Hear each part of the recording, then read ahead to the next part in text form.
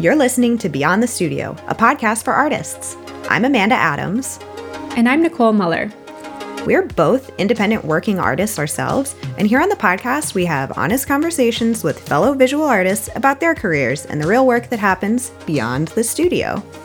You can find us online at our website, beyondthe.studio, or on social media at Beyond the Studio, where we share episode links, visuals, and so much more. If you're an artist and would like to be featured on our social media or maybe even on the show, you can submit yourself to our listener spotlight and share what you're learning beyond the studio. Just follow the link in our show notes or go to beyondthe.studio/contact.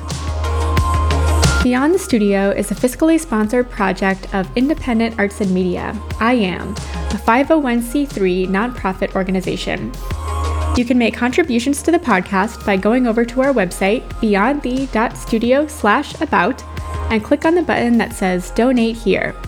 All donations made through IAM are tax deductible. Your support is greatly appreciated and goes directly towards sustaining the work of the podcast. If you love the show and haven't rated, reviewed, or shared the podcast, what are you waiting for? Please take a moment to show us your support. If you've already done this, thank you. It means so much to us, and it's one of the best ways to help us keep going and growing. This episode is brought to you by Annie's Kit Clubs, delivering creativity right to your mailbox. With nearly 100 years of crafting experience, Annie's helps you try a new craft every month, crochet or knit an afghan, build your fabric stash, or introduce your kids to crafting. In your kit, you'll receive all the special supplies and expert instructions to make something new every month. As artists, it's important to have a creative outlet and hobby outside of your work and practice, and Annie's can help you learn new skills like woodworking, jewelry making, knitting, or crochet. I learned to crochet last year because I needed a hobby. So I made my first blanket, and it was just a repeat of the same pattern, which was fun, but left me wanting more. So when I got my first Annie's kit, I was so excited to get started on the Moroccan Tile Crochet Afghan Club Kit. I chose this kit so I could make a beautiful blanket and learn new patterns and techniques along the way. I get to build crochet skills month by month while stitching beautiful tiles, which is perfect for advanced beginners, which is what I guess I am. Each kit includes all the yarn and patterns to crochet a new section of your afghan, which is complete after the 10th kit. Annie's also has helpful online video tutorials that walk you through every step of the way, which is my favorite way to learn, but also has paper patterns if that's your style. No matter your age, skill level, or crafting interest, Annie's has a kit club for you. Use our promo code BeyondTheStudio75 for 75% off your first month of your subscription to their kits at annieskitclubs.com. That's annieskitclubs.com. Thanks for listening, and now for the show.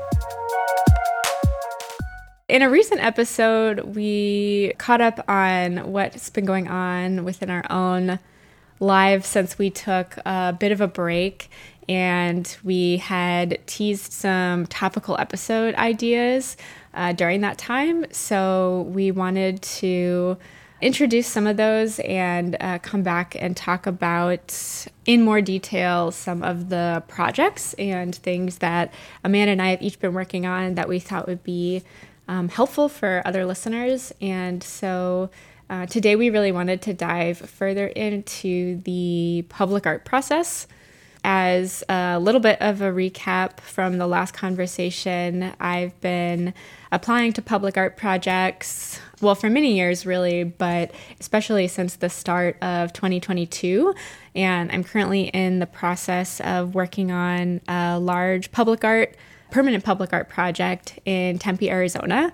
So this project's really unique for me, and we touched on some of these things in the last conversation, but I've been learning a lot through the process that I wanted to share that I thought might be useful for other artists that are interested in similar projects or just getting into public art in general. Yeah, and when we recorded our episode for last week, it was about a month ago, and you've even been out to see where your project site is, and you've been gathering materials, so you even have updates from when we last talked.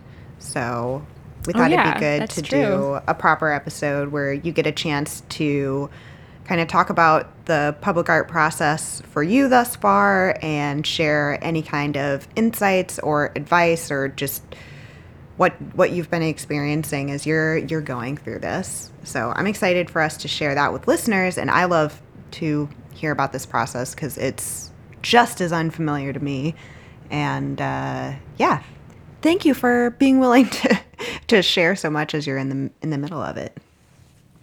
Yeah. Oh, of course. I mean, I really felt like I still feel like there's a lot about the public art process that can be really opaque.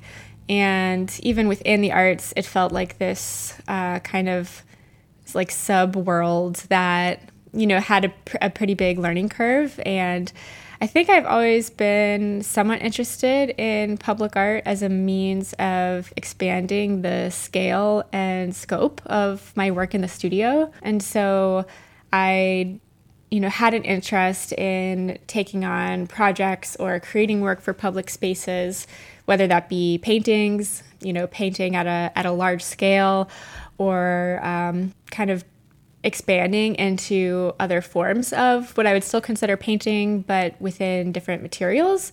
So in the case of the project I'm currently working on, that includes some mosaic and glass, which I can get into more. But I think it's been a really slow build to get to a project like this. And I also felt like the public art world, in addition to just there not being a lot of information about what does the behind the scenes really look like for those kinds of projects, can feel like a bit of a catch-22. Like you need experience to get experience, like when you're applying to projects, especially at a certain tier of budget, they want to know what similar projects you've worked on in the past. So I think it can be a really hard world to break into initially. But once you do, I really feel like those projects start to build on themselves. And so with this being a kind of first real break into that public art space, I wanted to share, more about that process and really speaking from my own experience with this project. So I guess I just want to mention too that this isn't meant to be a universal guide to public art, because obviously this will be really different from artist to artist, and even from public art agency to agency. I live in San Francisco, and the project I'm working on right now is in Arizona, but I'm mostly been applying to and working with projects within the United States. So I'm sure this is different for artists that are living abroad. So again, just kind of really speaking from my own experience with this process, but hopefully it can still shed some light on the public art process in general. Yeah, and we'll do more episodes about this in the future because, like I said, you're very much in the middle of the process. So if you're listening and you have any questions for Nicole, feel free to send them in and, maybe we can follow up with those in a follow-up episode. But we also want to try to talk about these things while we're in the middle of experiencing them so we can kind of share our insights from the moment. But we're also a little bit removed from some of the earlier parts of the project for you, so you have a little perspective on that too. So, yeah. Yeah, absolutely. And I guess to start, I wanted to kind of clarify what we mean when we're talking about public art in this context, because I use that term to refer to a lot of different types of projects. I mean, any type of work in a public space could be referred to as public art. But when you see a large sculpture in a public park or outside of a building, for example, I guess public art in this context refers to the commissioning body or who's funding the work. So that large sculpture, it could be funded through a public art agency or a municipality. It could be funded through a commercial business or the owner or developer of that property. It could be funded by an individual, somebody who was really passionate about seeing that work in that place. So there's a lot of different funding sources when it comes to the work that you might see out in the world that exists in public spaces. But what we're really talking more about today is public art that is civically funded, so through taxpayer dollars, through public art agency, which a lot of cities, states will have. So I really haven't done many public projects in that sense. I mean, I've tried to, expand into installation-based work from painting through like temporary gallery installations I've done, or applying to other kind of like temporary projects in public spaces, but nothing really permanent that's of, a large scale. And those big paintings I did in Washington, D.C. last year, I would even refer to as public art, but really that was commissioned by a commercial entity. It was the owner of the building and the art consultancy that proposed my work for the project. So that wasn't really a traditional public art project, even though those paintings now live permanently in that public space. So I guess to start, it could be worth talking a little bit about the differences between commercial and public projects, just speaking from my own experience, because that's been one of the most fascinating parts of this process, I think, is just seeing how polar opposite they are. Oh, yeah. I mean, even now, after months of like talking to you about your project, and I remember a few years ago, we had an episode on the podcast where we talked about public art, or we've probably talked about it several times, and it always sounds kind of abstract to me. Mm-hmm. So even just getting a little perspective on like, oh, okay, I understand how it's kind of broken down and the language used around it. Yeah. So yeah, public art in this case referring to how the work is funded.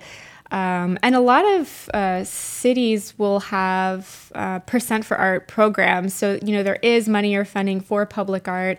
Percent for Art programs will require newer, larger construction projects to dedicate a percentage, usually like 1% of funding towards acquiring or commissioning new public artworks. So that's, usually set aside for projects like this. And 1% might sound like a teeny tiny amount, but if you're talking about a $10 million construction project, that's what the building costs. That's still $100,000 for public artwork. So that's not an insignificant amount.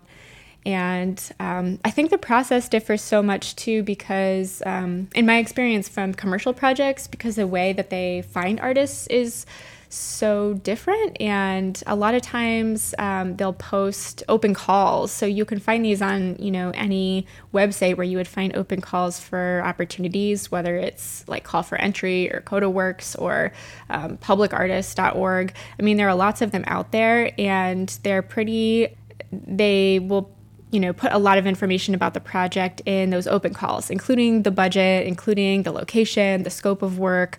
So that's also different than if you might be contacted by a business or an art consultancy that's proposing your work for a project. They're coming to you to find out that information, like, oh, we're interested in your work, and what would you quote for a project like this, or for doing like this type of work in the space. So I think there's often more independence on the artist side. It's like they're coming to you as they would any other like business owner or vendor to, quote a project.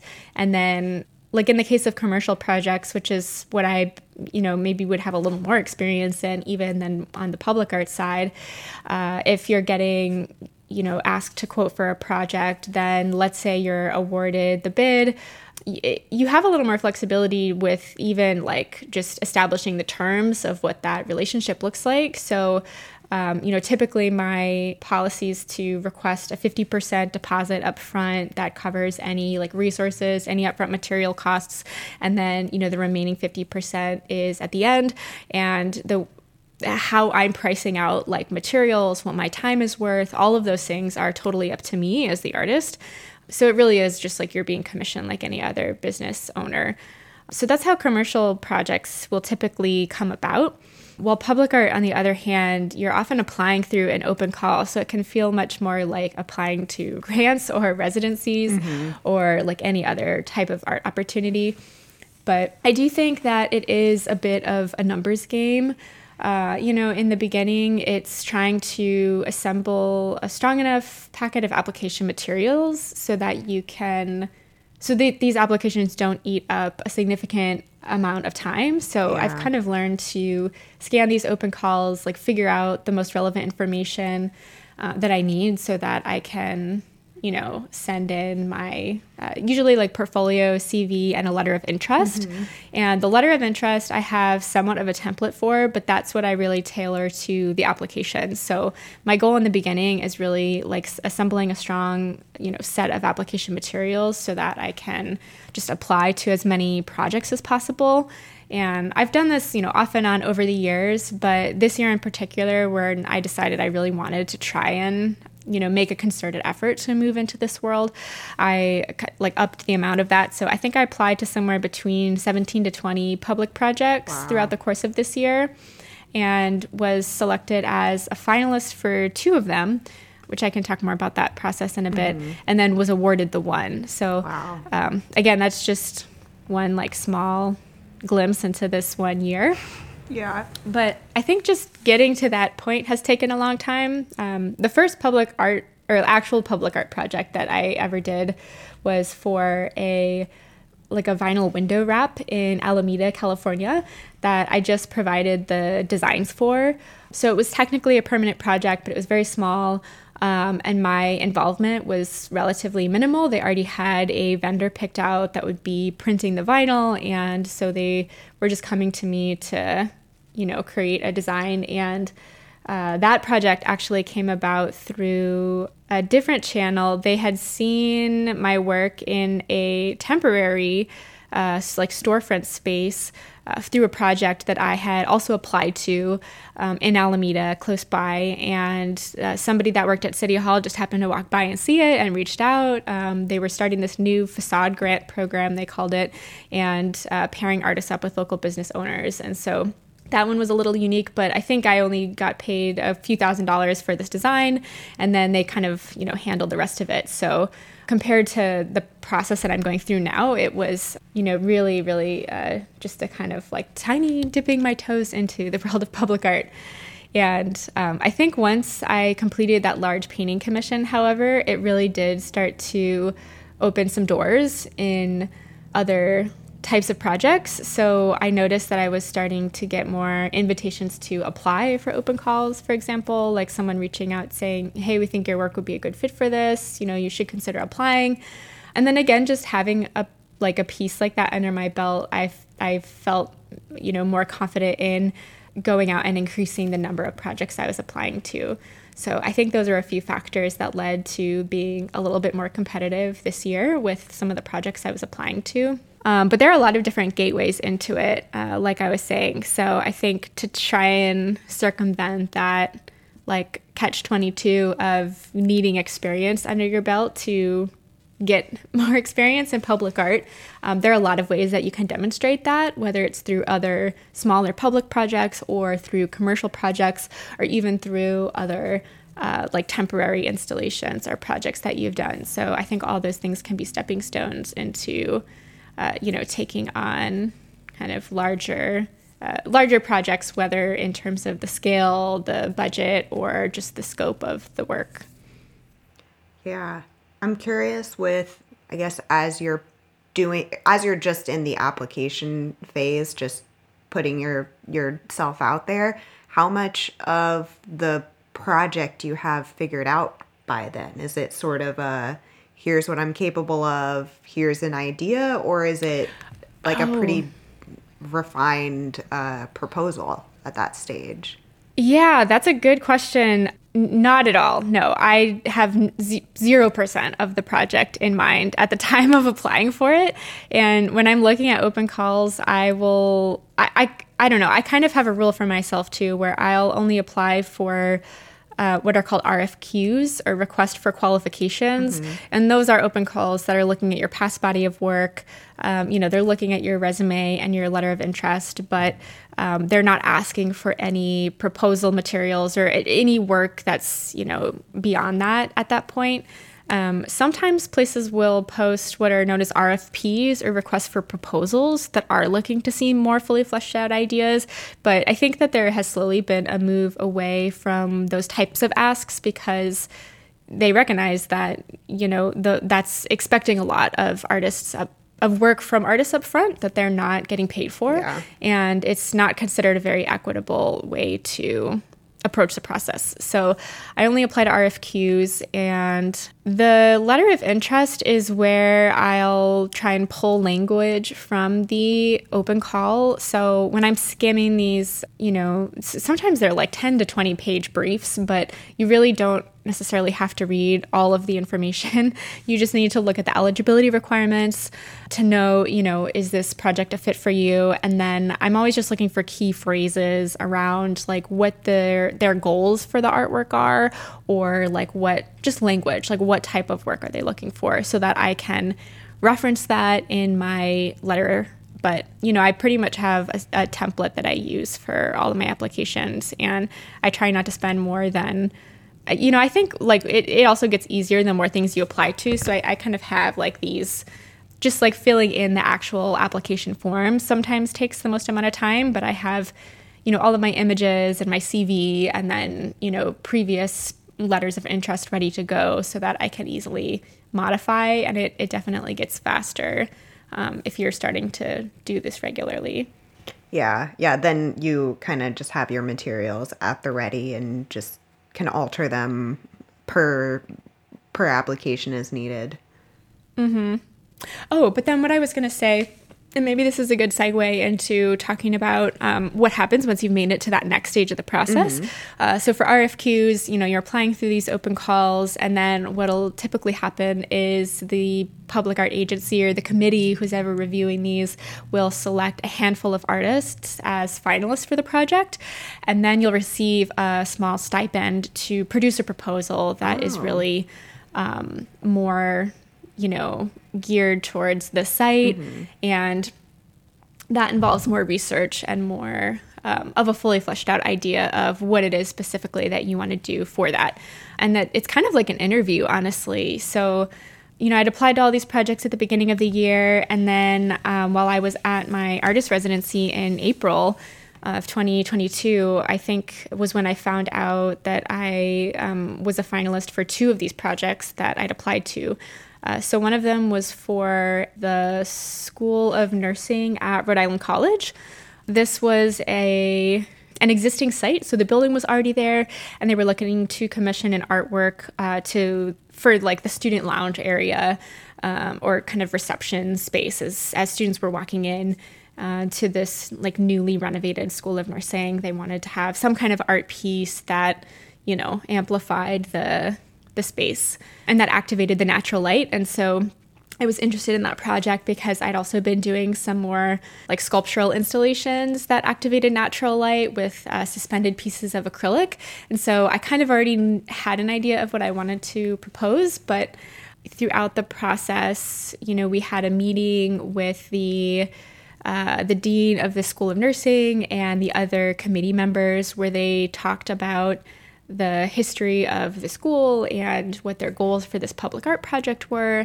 And those initial site visits, whether they're virtual or in person, are really, really valuable because that's where you're getting all of the information that you need as the artist in order to craft your proposal. So that usually happens right at the beginning. And then, you might have like 4 to 6 weeks to put together a proposal. And then you'll come back together and you'll present your pitch in front of this committee of maybe like I think 6 or 7 people, and then they'll decide which of the 3 or 4 artists or artist teams that they want to work with or award the commission to. So that was one of the projects that I was a finalist for but didn't end up getting. And then the other project was for this public park and recreation center in Tempe, Arizona. That was fairly open-ended. So this was a new construction project, as in the building hadn't been built yet, the park hadn't been renovated, but they were going to build a new community pool, and they were looking for an artist that could like propose multiple public art integrations. So they wanted potentially a series of works that could connect the building and the park, and they had to be construction grade material. So in other words, like very permanent, but there weren't any real restrictions on like the type of artwork they were looking for. Mm-hmm. They gave some examples and ideas like, you could work in concrete or like some kind of sculptural material or tile mosaic or glass or I'm trying to remember what other examples there were. I think I'm just thinking of those because that's what I ended up going with. But, the proposal for that project was really open-ended. But even between those two, I think you can see that there were a lot of differences. So the one, within an academic setting was a project that they were commissioning for an existing building. So there was no new construction. It was really just, you as the artist, you're proposing your piece, you're going to make it, we're going to install it here. Whereas this Tempe project was at a much earlier stage. So it's brand new construction. They were looking for something to be really integrated into the architecture. So to me, that just meant more collaboration with the architects or the contractors to create work that was really kind of permanently woven into the design of the building. And because of how involved that is, that project also came with a much bigger budget. And so I noticed pretty early on, just even at this finalist stage, that the nature of these public projects really varies a lot depending on the public art agents, the type of project it is, because every city is going to have a different team and works a little bit differently. Yeah. And so even just culturally, I felt like the personality of those places and projects was really different. So I think, again, a lot of this is kind of subjective, but I was really excited about this Tempe project because it was so open-ended and because I think within my own practice too, I had been kind of looking for ways to take my paintings into the realm of like spatial design or architectural design, like a lot of the artists that I really have been influenced by, like Matisse had created this Chapelle du Rosaire in southern France that involved designing stained glass windows and the entire building and these murals. He created these tiles. He designed the robes that the priests would wear. So it was really this like translation of his cutouts and collages and his, sensibilities as a painter into creating what was this really beautiful chapel space. And then similarly, Ellsworth Kelly had designed his piece Austin towards the end of his life and took all of his interests in color and painting and sculpture into this this chapel that he designed and, brought in these elements of stained glass. And so the entire environment really became like the artwork itself. And I thought it was just really beautiful how these artists and painters like took their sensibilities and approach to color and form into like, this whole environment for their work. And so I think I've been really interested in those ideas for a while, like even in some of the earlier gallery installations I'd been trying to like activate the natural light within a space in very DIY ways, like using colored window films or just like finding ways to merge my my language as a painter in with these more like natural elements, like the light that was coming in through the windows of a space. And so I think with this Tempe project, it kind of represented an opportunity to really like fully step into that kind of work. And so I felt like just from the beginning that this project, I felt like a really deep connection to this project and that it was like truly a good fit for my work. And I was genuinely excited to be proposing something new and that I had never done before. So I think, I do think some that translates into the proposal that you create or just, really keeping your eyes out for those kinds of projects, because I hope that, those committee members can see that or sense that, where it feels like, this is a project that is really aligned with your studio practice and that you're really genuinely excited about. So I just wanted to, dive a little further into that proposal phase. So I mentioned you may have a couple of weeks or a month to put together a proposal from the time that you found out that you're a finalist to when you're, presenting your ideas to this panel or committee. And oftentimes the committee for these is a mixture of, various people with some kind of a vested interest in the project. So in the case of the Rhode Island project, which was the existing academic building, I was proposing this like suspended sculptural installation. The committee was comprised of the dean of the School of Nursing, I think a couple of faculty members from the School of Nursing, and then a few from other parts of the college. Somebody from the maintenance staff who would be tasked with having to maintain the artwork or, keep it in good condition over the years.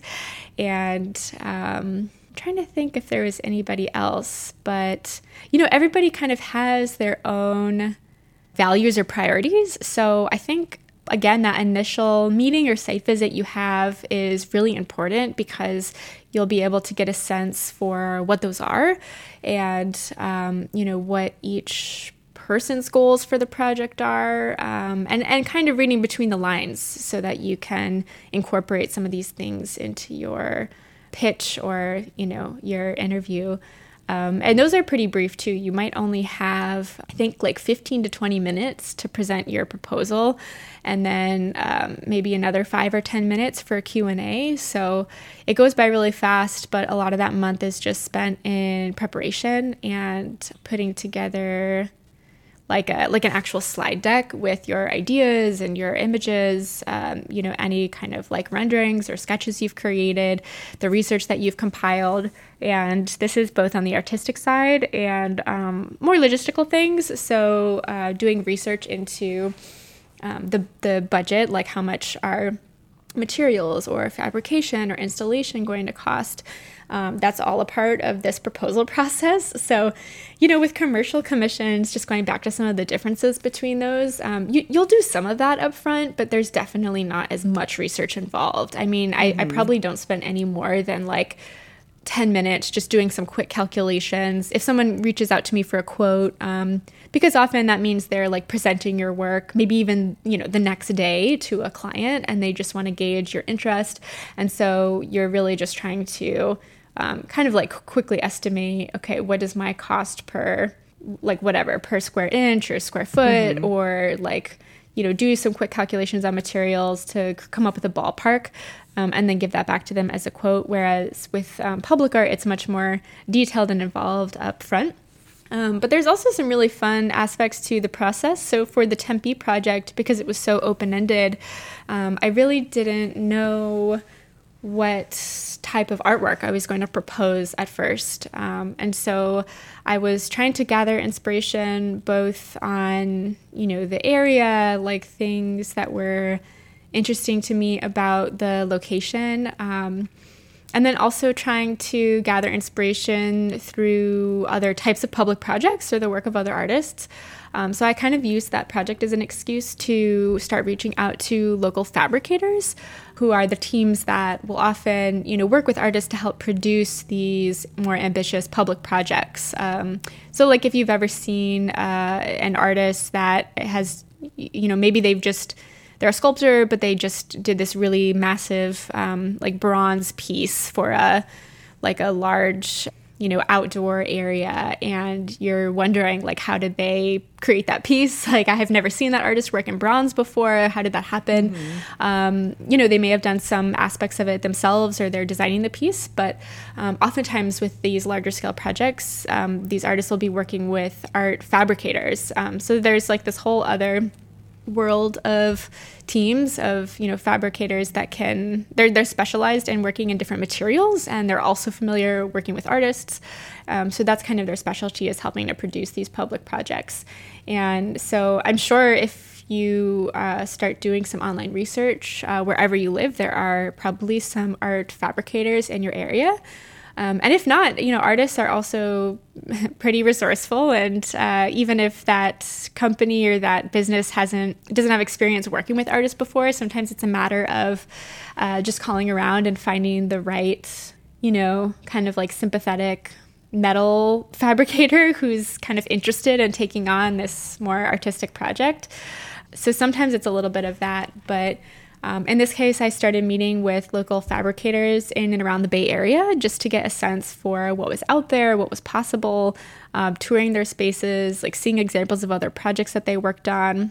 And then like slowly through all of this information gathering and online research and kind of letting yourself fall down these rabbit holes, your ideas for the project will kind of start to take shape. So I knew I wanted to do something in glass.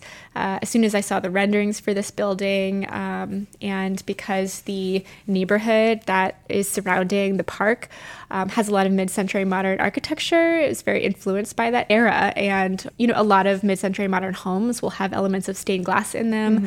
And this is just a medium that I've always been interested in. So I wanted to find a way to incorporate that somehow into this project. So then it was kind of figuring out, okay, well, what type of material exactly? Like, are there glass fabricators? Can I meet with them? Can I learn more about, like, what would this look like? Can they, possibly provide me some estimates so I could get a sense for how much a project like this would cost? And then in the case of the mosaic piece, I had stumbled on another artist in the Bay Area who had done this really large abstract mosaic that I was really inspired by, using a technique called lithomosaic, which it turns out is a patented process invented by this artist in Southern California. And she's licensed the installation to a number of concrete installers around the country, one of which was based in Phoenix near Tempe. And she had also done a number of local projects around the Phoenix area. So all of a sudden, this method had a local connection to the Tempe area, and one of the like 5 installers around the country happened to be based in Phoenix. So it just seemed like, oh, this is a process that I could use and do here. And then this could be another way of like translating my paintings into a new material. So that's kind of what led me to incorporating the mosaic.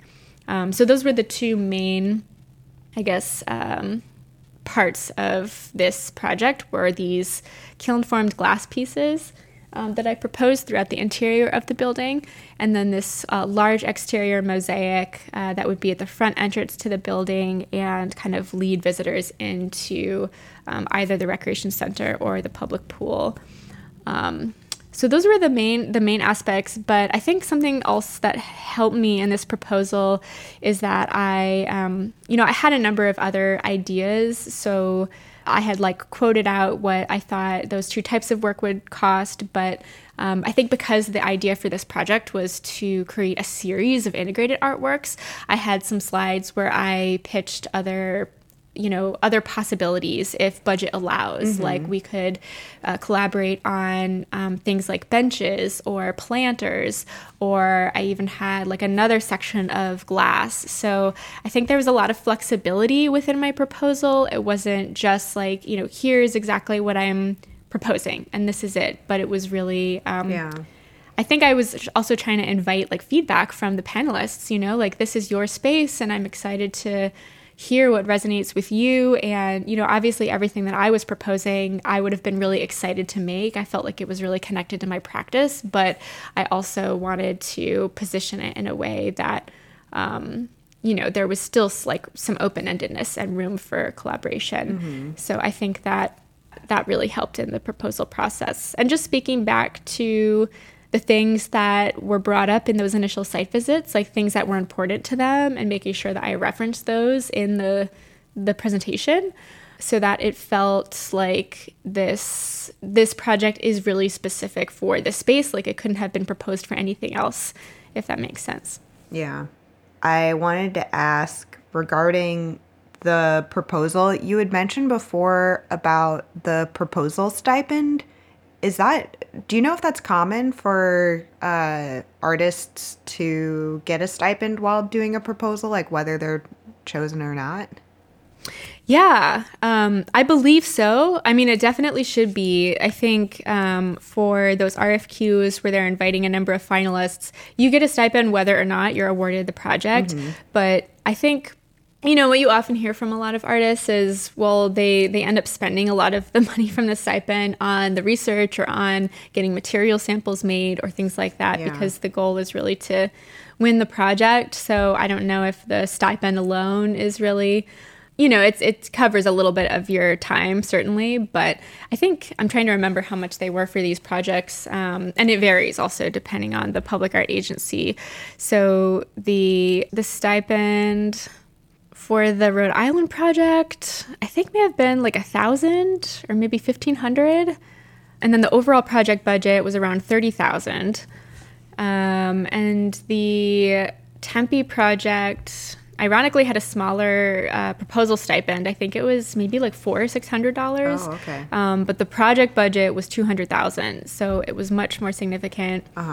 And often the stipend will, I think, if you're bidding on a $1 million project, maybe that stipend is a few $1,000s. So I think they try and, it's sort of like relative to the amount of work they expect the proposal to take. Right.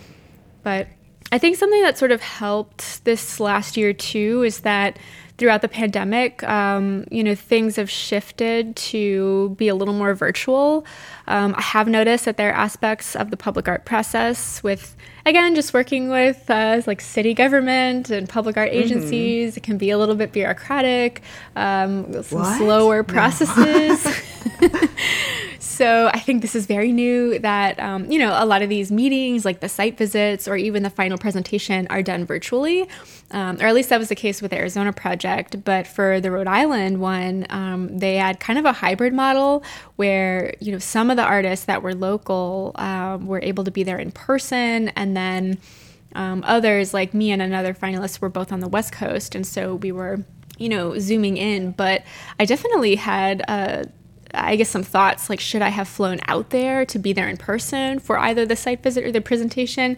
And then you always kind of wonder, like, does that affect your chances at all? And it really shouldn't. But anyways, I just think like, there's a little more flexibility now in like our pandemic world with some of these meetings being virtual. I guess, is there anything you would want to add regarding the proposal phase or any like thoughts or advice?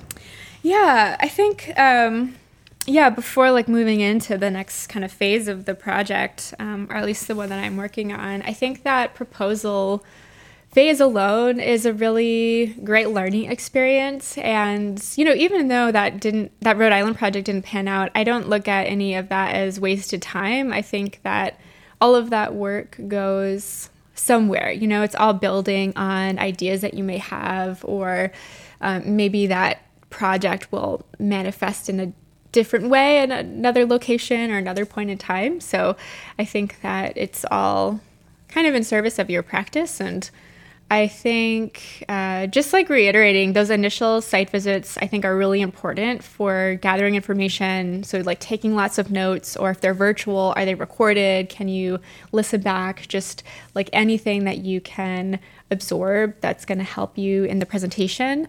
And then I also just think proposing things that you're really genuinely excited about, I do think that will translate to a committee, or that's what, I was told in the case of this Arizona project. And there were some things that I felt like I was working up against, like I was the only independent artist pitching against two teams, one of which had a few, like a team of architects, and both of which were based in Tempe, Arizona. So I felt like I was at a disadvantage by being an independent artist who was not local. But I had a great conversation with my partner, Dave, kind of, in the midst of this, and he said something to me like, you're not going to out-architect the architect. Like, don't look at your weaknesses and other people's strengths and try and, propose something that it feels like so out of your wheelhouse that you're just like in a different ball game. And so I think really just looking at what resonates with you about this project. And again, I think that goes back to like finding that genuine excitement for it. And I think what I could bring to a project like this was my sensibilities as a painter, it was my approach to color being like really, really related to that sense of place. It was the like kind of open-endedness that I was proposing, a mixture of mosaic and glass. And I feel like I can confidently say those things now that I found out that I got the project, but in the moment you can kind of easily psych yourself out. And I think just really leaning back on what is most distinctive about your work and letting those differences be your strengths. So that was really good advice. in the process, and just seeking out input. I think I used, that time to, again, meet with lots of local fabricators. I was reaching out to other artists that had done similar types of work to, get their input, or even just like a little, where did you, research your materials for this? So I think relying on that artist community too, it's kind of a great excuse for that. Oh yeah, finally, just I think in the pitch or proposal too, it is a chance to really, you are selling them on your vision and your ideas. And so I think something else Dave had mentioned to me in the process when I was getting really hung up on logistics was, you just have to present them with a cool sketch. Like, this is really about getting them excited about the potential and the possibility. And of course you need to be well researched and, have kind of done your due diligence when it comes to pricing things out and figuring out like logistics of installation, but there's time for that later. Like, that's what, if you're awarded the project, that's what that process is for. So not needing to have every little detail figured out. Okay. So just making sure to address those things. So like I was going to spend all this time talking about the budget because I thought that was going to be so important. And again, like a bit of advice was just to have the slide there. We addressed it. I had, I think I spent 2 seconds saying like, here's all the research I've done. Like, I'm not going to read this for you, but happy to come back and answer any questions. And then I got right back to talking about the vision for the project. And I think that worked out really well because you don't want to dwell on, here are all the logistics and I figured out exactly how I'm going to produce this. They obviously need to know that you've done your homework, but again, like the pitch is about getting them excited for the potential. Oh, I love it. That's great advice. And excellent advice from Dave. I love that, like, you're not going to out-architect the architects. Yes. Yeah. And I think, again, like that, the meeting with fabricators that I had really done for my own research, that became another point that I could speak to because I knew I was pitching against these teams. I could say, hey, I work independently as an artist, but, I've met with these fabricators. They're excited about this project as well. Or, here's the research I've done into how we're going to produce these things. So I had, already explored some options for how we would produce the glass pieces. And what was unique about the mosaic is that it was something that I could fabricate myself here at my studio, and then we already had the local installer lined up. So I think those were, ways that I was trying to mitigate any concerns that they may have had around the fact that I was a solo artist versus what maybe a bigger team could bring to the project. Right. And it's helpful to know that, obviously, whenever you are putting together a proposal that includes a budget, you should have a pretty good idea of the budget you're putting together. But it's helpful to know it doesn't have to be completely precise and exact at that stage because there's time later to kind of dig through the minutia of be like, okay, this is actually how much, like a little bit closer as things move around a little, but... Yeah, and it's inevitably going to change too. So it's, good to know. I'm looking at your notes, and before we walk away from budget stuff, do you want to talk about also figuring out how to budget for your budget your time and your rates and paying yourself through this process on top of paying for all the materials and outsourcing involved in doing such a project? Yeah, definitely. There's a lot to share on that front. And I know I said I didn't spend a lot of time on the budget in the actual pitch, but there was definitely a lot of time spent researching. And then once I found out I was awarded the project, because of I don't know how common this is, honestly, but because this one in particular involved a number of different pieces, within the umbrella of this project, we decided to kind of split the contract up, I guess, into 2 phases. So for the first 5 or 6 months, we decided to have as the design phase, basically. So that was the time that we were they want to get you under contract right away. They want to get you like your initial deposit or like set up some initial payment milestones right away so that you can get working and just to cover like that time meeting and, furthering the research. And so we decided, because the project was a little more complex, that we were going to have a first contract that was just for this design portion. And that was going to give us the time to kind of figure out the second contract, which would include the fabrication and the installation and like how all of that was broken down. So the budget for the design phase was broken up into several like payment milestones. And then like throughout that time, we've been kind of like putting together the details for this second or this fabrication phase, which we've just entered into now.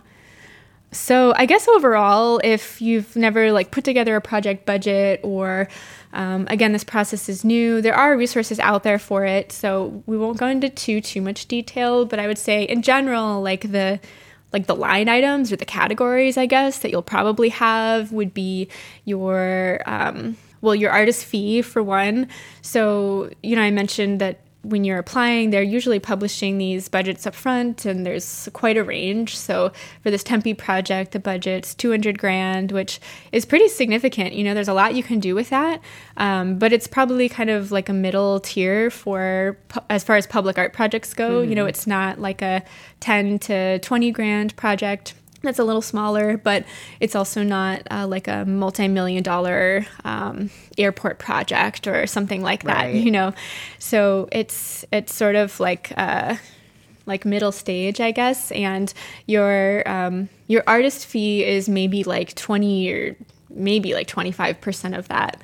But there are some ways you can get creative with what goes into that, I guess. So in my case, I'm fabricating the mosaic piece myself. So there's some additional costs or like artist fees associated with that.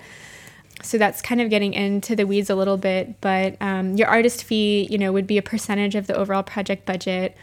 Materials and fabrication would be another huge category. So, whatever you're proposing, just the resources to get the materials for it, and then to actually make the thing, whether that's happening, whether you're doing that personally at your studio, or like we've discussed, you're, outsourcing that by working with a art fabricator. Installation is another big category. So, how are you going to install the artwork? So in my case, it would be like paying the concrete installers to, put in the final mosaic. And then things like shipping. Insurance is usually one. So I have to have like special commercial liability insurance or general liability insurance for this, like any kind of business registration fees if you're working on a project locally. So there's little things like that sort of add up. And I actually have my budget here, so I'm just trying to look to see if there's any other categories that I'm missing. But what was interesting about this project too, because everything we were proposing was kind of like permanent architectural integrations, and this was part of a new construction. There was what we were looking for were potential areas of overlap with other budgets or line items. So, the public art is like one component of this larger build, but if I'm proposing a series of like colored glass pieces in the interior, and they're already planning to put glass windows in there anyway, well, how much do they have budgeted for just that plain clear glass? And then what's the difference between that and the colored glass?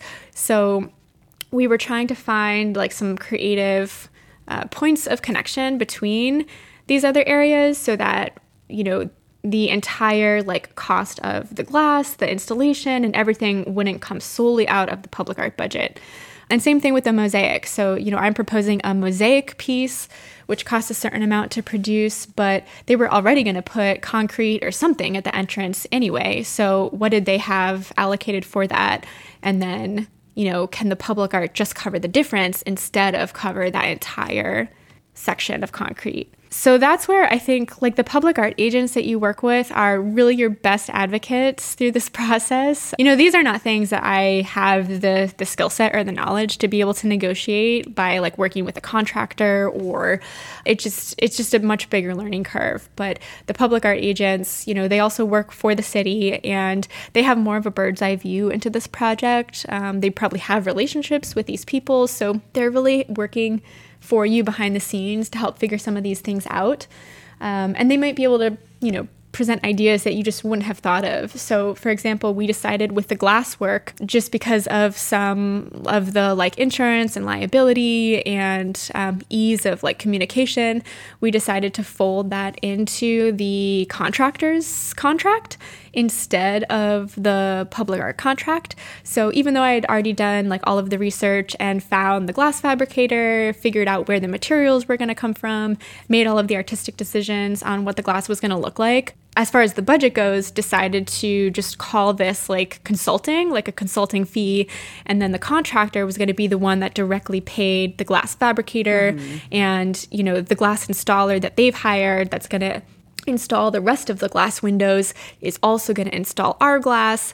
So we ended up actually breaking that part of the project out of the public art contract entirely, so that doesn't really, like, that money doesn't exchange hands with me anymore, and I'm just kind of there to provide like consulting advice. So there's a lot of things that, again, this is like very in the weeds, and you definitely wouldn't have to worry about this or even think about it at the proposal stage. But once you're like in the midst of a project, I think these are just like some of the creative ways that you can work with your public art agents to figure out like creative solutions to how to make these things happen. Because I think what's important to remember is like everyone's excited to work with you. Like they want to see this happen as well. And so they're going to want to help find creative solutions to like, where can we save here? Or can we like do this a little differently to make it easier? Or, they're going to help propose solutions. And then as far as like making sure to pay yourself, yeah, I think that was also a conversation when it came to how to break up the payment milestones. And in this case, we really had to, or I had to advocate for front loading a lot of the material costs to make sure that I had what I needed for this mosaic piece, because I was going to be fabricating it myself. And, because I'm a solo artist with studio rent to pay and it's really just me here, I have to make sure that, I'm covered if I'm going to be spending the next 4 to 5 months almost exclusively working on this piece when I'm, potentially not, or maybe I have to say no to other projects because they conflict with this. So I definitely need to make sure that whatever I'm budgeting for fabrication will account for that time. And so I think, again, a lot of it is just communication. I feel like I can't underscore the importance of that enough, because it's, one part is research and then the other part is just being really like communicative with whoever you're working with. Because initially we were going to just have like 4 even payment milestones spread across, once like every 2 or 2.5 months. But what I was realizing was that, if we broke it up in that way, it wouldn't account for the real expenses required up front in order to get this off the ground. And so in order to meet the project deadlines, we were going to need a lot more in that first milestone, and then, maybe the second, third, or fourth could be a little bit smaller. But it's not just a matter of convincing the public art agents. One thing, I think I forgot to mention this, especially with like these larger public art projects, is the reason that there's like so much research and you have to like, itemize your budget and break all of this down ahead of time, is because this project is being funded with taxpayer dollars. Essentially, it's got to go through city council approval. So the final designs and like the budget we created had to, go through this like added layer of approval before we could move forward with it. So we just had to be able to justify whatever requests we were making or like whatever decisions were being done, which this is, again, just something that feels totally unique to the public art process to me. Like in the case of a commercial project, there's like little to no question. It's just like, oh, here's what it costs. I need 50% up front. Okay, done. Like we'll send you the deposit next week. And it feels like a much easier process. And that's not to say that there aren't like pros and cons to each. I mean, you could say that there are more stakeholders or more channels of approval with public art, whereas with a commercial project, you know, maybe it's just like the CEO of a company deciding whether or not to move forward. So, you know, you could look at that in different ways. It's like less channels of approval, but maybe the direction of an artwork is kind of decided on the whims of a single person, versus with public art, there's more opportunity for collaboration. There's often much longer and slower timelines with public art, which can be good if you were, you know, in this case, it's kind of providing me with some stability for the next 6 months where I know I have this project on the horizon, and then I can kind of like supplement it or find ways to fill in the gaps with other projects. Whereas with commercial projects, I've found at least they tend to be much faster. So that can be good if you're like ready to just fully dive in and commit yourself to a project. But it can also mean that you might have to sort of like drop other things on a hat and just like shift gears quickly in order to meet like a business's deadline. So, you know, like can be some more bureaucracy with public art, less oversight with private commissions, but at least like you're working with a pre-established budget. Again, it's usually pretty transparent from even the application phase, what you're going into with a public art project versus with a private commission. There's much more opacity. You know, you're just trying to make sure whatever you quote is going to align with what you need, but they don't necessarily tell you what their budget is always. So there's just lots of differences, and they can all be pros or cons depending on, you know, how you look at it. Yeah, I've definitely learned throughout this process just like figuring out how to break out the budget in a way that not only materially accounts for like the hard expenses for the project, but also just for time. Because again, now that, you know, I'm working on this a little bit longer term over the span of like a year and a half potentially, from 2022 to 2023, I have to be a little bit more, I guess, like strategic with how I balance between this and other projects.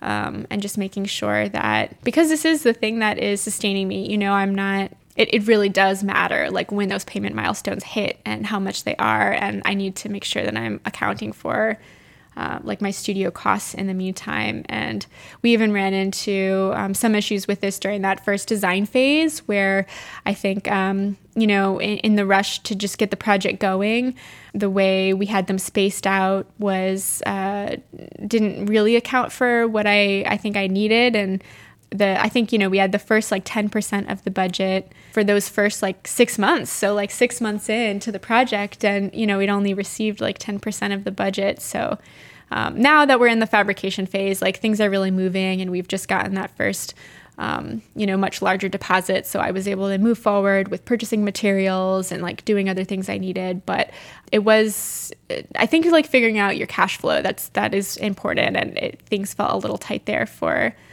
a minute. And, you know, often it's with public art too, like you're not invoicing until after you've turned in these deliverables, which again, with a private commission, you may be able to just ask for a certain amount up front, and that's your agreement. Whereas with public art, it's, you know, you get paid after the work's already been done. So I think there's just a lot of shifts that I'm adjusting to and figuring out how to make it work for you as an artist, especially if you're intending to support yourself through your work is important. And I just think it's a learning process. Like some of it is like just going through it to kind of figure it out, because I'm not sure if, you know, these are things I could have necessarily planned for.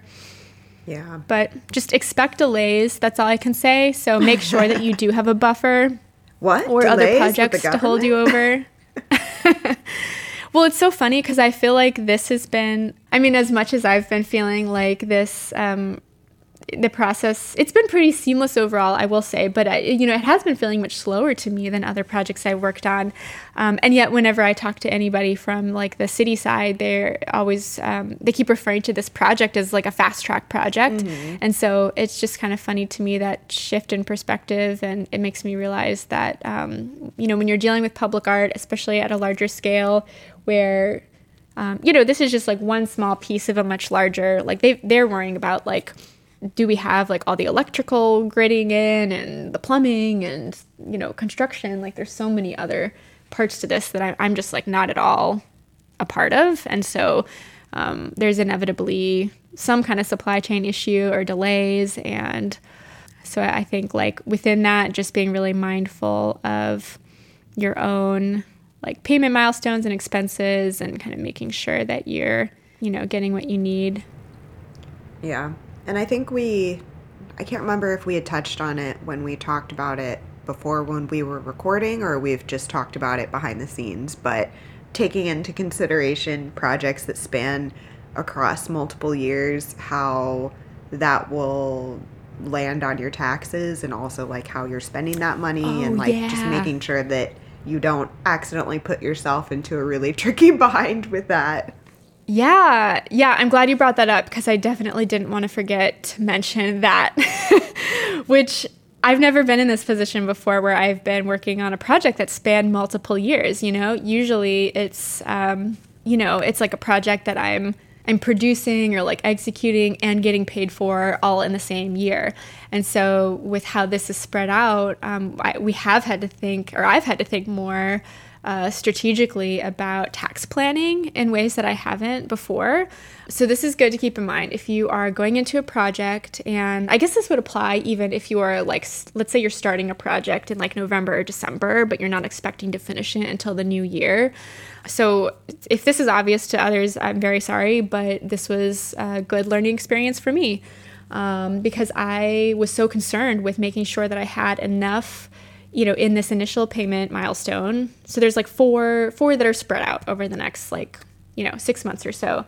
And like I said, the first 6 months of this design phase, I kind of run into these cash flow issues where I felt like the payments were delayed and it was just kind of dragging on. And meanwhile, I was expecting to, that was the money that I was going to live on. And so, I had other kind of commissions and things I was working on, but I still, I was just feeling this urgency around, sending the invoices, and then it can just sometimes take 2-3+ weeks to process. And, it's just much slower, and sometimes there's nothing you can do about that.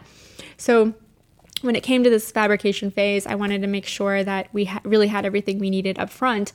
And I was expecting that, we had approval by City Council in October. So I was thinking things are going to kick off pretty quickly after that. But again, things just take a lot longer than you think. So I think it was just the first week in December finally got the check from back in October when it was approved to get paid.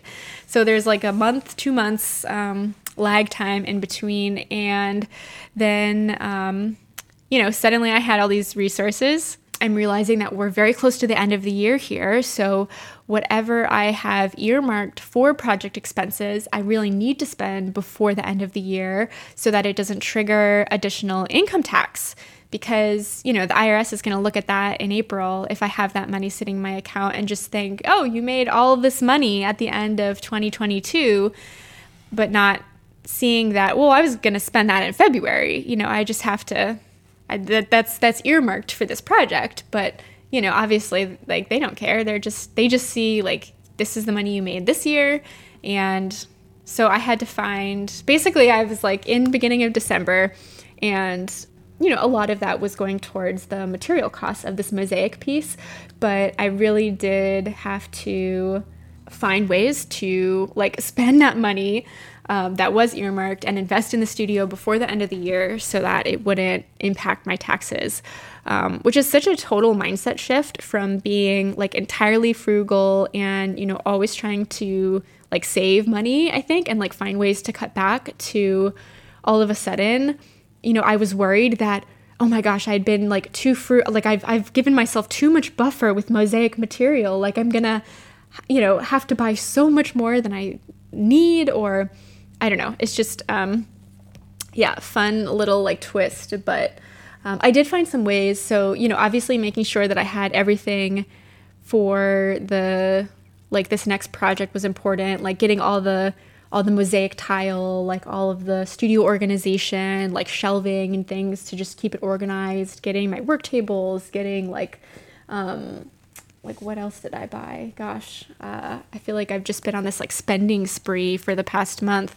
It reminds me of when you first like took on the, huge painting commissions where you were like, got to get this studio, got to get the, yeah. I can't even think of the scaffolding. Yeah. Got to get, all the paint from all the places and yeah. Yeah. Well, yeah, I feel like I'm in the same position, but I was nervous about ending up because I had so much leftover paint from that project. And so one thing I've been really looking at now are the return policies of the websites for things I've been buying stuff from, so that if I do have excess, and I fully expect you want to have everything you need. So I know I'm going to have leftover tile, but just like making sure that you have plenty, but not like too much. So just spending a lot of time like sitting in front of my computer. I've been trying to keep really detailed spreadsheets using Google Sheets, have all my color-coded tabs up, estimated expenses, actual expenses, all the different tile companies. So just really trying to keep track of everything. And then some other things that I hadn't really thought of that I guess if you're a small business and it's towards the end of the year, now I realize why people make all these year-end donations and things. It's really for, in addition to the giving spirit, it is beneficial tax-wise. But so another thing I did was I prepaid some of my studio rent. So some of that fabrication cost is going towards studio overhead, right? And usually I'm just like paying month to month like normal, but I made a special request to, prepay my studio rent for the next 4 months. So that helped, take a big chunk out of it. So things like that, like known costs that I would have coming up in the new year, I just tried to figure out, like, is there a way I can accelerate that for this year so that I can, bring down my taxable income. Brilliant. I love it. Let's see. Is there anything else regarding the budget that we haven't talked about that you wanted to discuss, or, putting together that, or things to consider when paying yourself for these long-term, large projects? Yeah, I feel like we've covered a lot. Sorry if that sounded really scattered, but I think... Yeah, like the artist fee, that's kind of, unknown up front. But then again, I think you can get creative throughout the process with how to preserve more of that or like invest more of that in the studio. So in this case, like I'm fabricating part of the project myself. I'm making sure to account for all of my studio expenses. So that's not income per se, but it is offsetting costs that I would otherwise just have to, pay out of pocket. And so I think there are like ways that you can just, get creative with the budget, and then making sure that you're advocating for or just communicating around the, payment milestones, how much they are, when they fall, so that you can make sure your needs are met in addition to the project's needs. And then just expecting delays, making sure you have a buffer, whether that's other projects to hold you over or, building that buffer into your payment milestones so that in case there's an extra month or two that you have to, wait for something, then that's accounted for.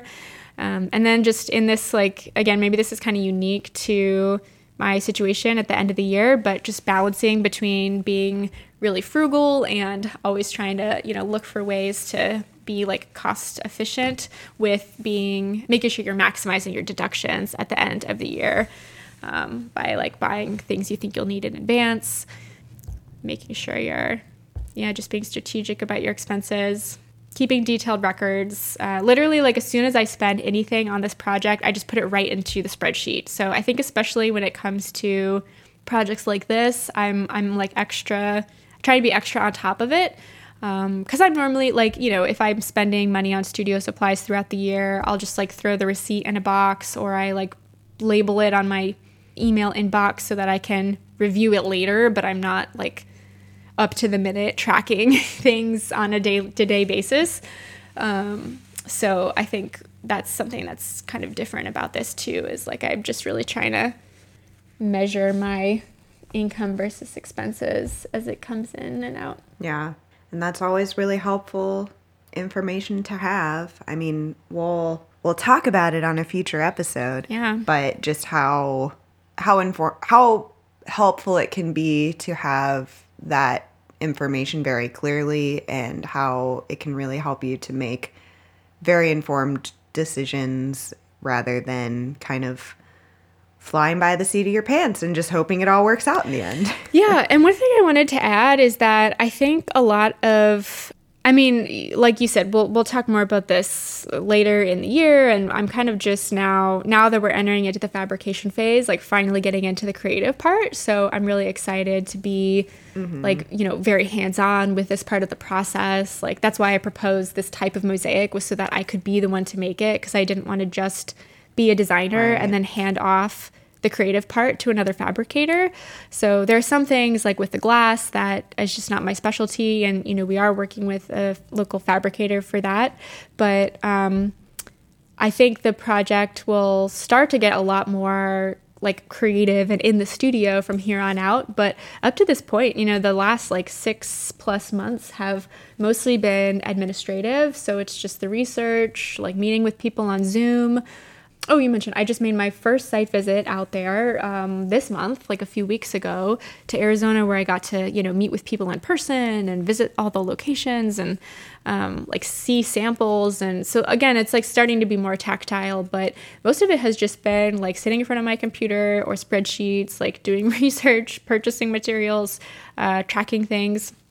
So it's a lot of administrative work. And I think that having had previous day jobs working in arts administration or working in higher education has really helped to build that skill set, because it is really different from the work being done in the studio. So I just want to like mention that, because I hope that it can be maybe encouraging to other artists that are working day jobs, that those you know, I think when it comes to like talking about your ambitions as an artist or for your career, there's, you know, a lot of talk about like leaving your day job, just like, you know, becoming a full-time artist. It's just like such an emphasis, right? And I think actually, though, there are a lot of really valuable skills you can learn in other types of work that even if your goal ultimately is to have your art practice sustain you, I think that those other jobs and other roles can give you valuable learning experiences that may carry over in unexpected ways. And, you know, I've had other day jobs in the past, like commercial mural painting, that maybe on the surface seemed more directly related to like what I'm doing now in the studio. But I really think it was the like, just like the communications and the like time management or like project management aspect of working previous day jobs where you're sitting in front of a desk that really has prepared me the most for these types of public art projects. So if you're working a day job now and you're feeling like discouraged or like you're stuck in a grind and you're just like dreaming about being in the studio, or if your goal is to eventually one day transition into becoming a full-time artist, just don't discount this time that you're spending now at those jobs. And, you know, these are things that can help like set you apart or just prepare you for like your job as an artist may look more similar to that than you might expect. Not to discourage anyone. I mean, I feel like, you know, I'm much more fulfilled, and I feel very, very grateful to be able to do this now for a living. But I think there were a lot of valuable skills that came from those roles that may have just been like harder to learn, or like I could have learned them like by doing or like through these projects. But in a way, it's like the stakes are higher because this is my work and like my name is on the line in a way. And if you are at a day job, at least now you're getting to have those learning experiences and build up those skills while you're working for someone else and for someone else's vision. And so when it comes time to like really go all in on yourself, you'll just feel that much more prepared. Yeah, and it's kind of amazing how much I think it's very easy to like acknowledge the very obvious parts of our like artist tool belt, or the skills that we have that are part of the things we consider that make us artists, I guess. But there's so much more of our life experiences that we bring into our studios than we realize. And like, I haven't worked in an office in quite that way, but I feel like I'm constantly surprised at how much my like knowledge and experience from working retail or even working in food service, where it's like, oh yeah, I know how to talk to people. I know how to approach strangers, and I did not know how to do that before. And that's super helpful when it comes to being in any kind of environment where I have to interact with people, especially if I'm uncomfortable. And like just being able to maneuver different circumstances and situations and problem solving than you even realize. It's helpful to know even more places where that can apply and be helpful. Yeah. Those transferable skills, man. They're valuable. Yeah. They really are. I know in your notes here you had like a section kind of around communication as far as working with different people and collaborating and kind of communicating your vision with folks outside of the art field, where, you know, obviously you're working with architects, with contractors, with city officials that are like, all right, convince me this. I didn't know if you wanted to dive into that or if we wanted to save it for part 2 of the public art discussion, or for another, if we wanted to do another episode on just around like communication and collaboration. Yeah. And the mouthful that is saying those 2 words. Communication, collaboration. Just say it 10 times fast. Yeah. Communication, collaboration, communication, collaboration. Yeah, I think, I mean, I think that relates to whether it's through a day job or just like, you know, getting that experience through other life experiences, like that it, you know, becomes really important in public art. And it's been a cool part of the process that I really didn't expect to enjoy so much, like just getting to work with all of these diverse types of people, or getting to like, I don't know, part of the time in Tempe was like going to look at these concrete samples for the mosaic. Like, what's the concrete going to look like underneath it? Like, what color is it going to be? What kind of texture? Like, just, you know, like talking to the guys that work there, they were kind of apologetic. Like, oh, we don't have really many mosaic samples to show you. Like, you know, we don't have much creative. And I was like, no, you don't understand. What I want to see is just the concrete, like no mosaic. Like, I know what that looks like. I want to see what the concrete samples look like. And right. I think just like, you know, getting to share like your work or interests with, and like learn from other people is pretty cool. Yeah, I guess another example, like how that's come up, I can think of, is through the proposal process of the Rhode Island project, like the other one that I wasn't selected for. One of the panelists I think I mentioned was the head of their maintenance facilities, and just kind of like realizing that this person has an entirely different set of values around the artwork. Like, they're thinking about it from a maintenance perspective. They had to, you know, there was another piece on campus that had, it was like interactive. It dealt with software, and the software refused to update, and it was a huge headache for their team. And there was another piece that had like exterior lights that would always go out, and they were really hard to replace because they were really specific to this piece. So just like those types of things that maybe the artist wasn't necessarily thinking about, but you kind of realize, not that it needs to like change or shape the work that you're making, but you know, it is a consideration. And it's, I think just like realizing the way that you, so I guess, for example, like in the proposal, maybe I wouldn't have thought twice about even bringing up the maintenance aspect of a work, even if it's really easy to maintain, but just making sure to like acknowledge that, oh, you know, what's great about this type of work is that it requires very little maintenance, and this will be very easy for your team. And so just recognizing other people's values and how you can like connect your work to what might be important to them. Yeah. I think that's such an important thing to just consider in whatever I don't know. It's a very valuable life lesson in like considering the lifetime of your work, who it affects, who's working on it, who's maintaining it.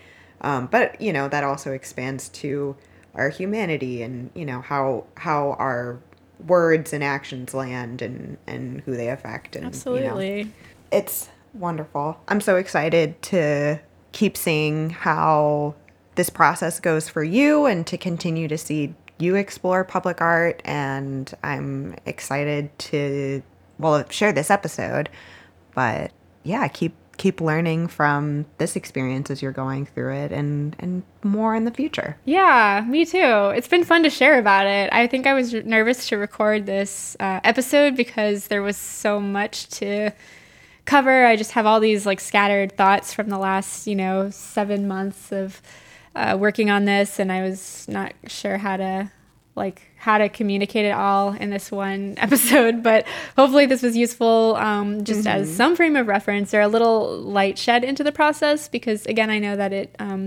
the world of public art can feel very opaque. Like, how do these projects actually come to be?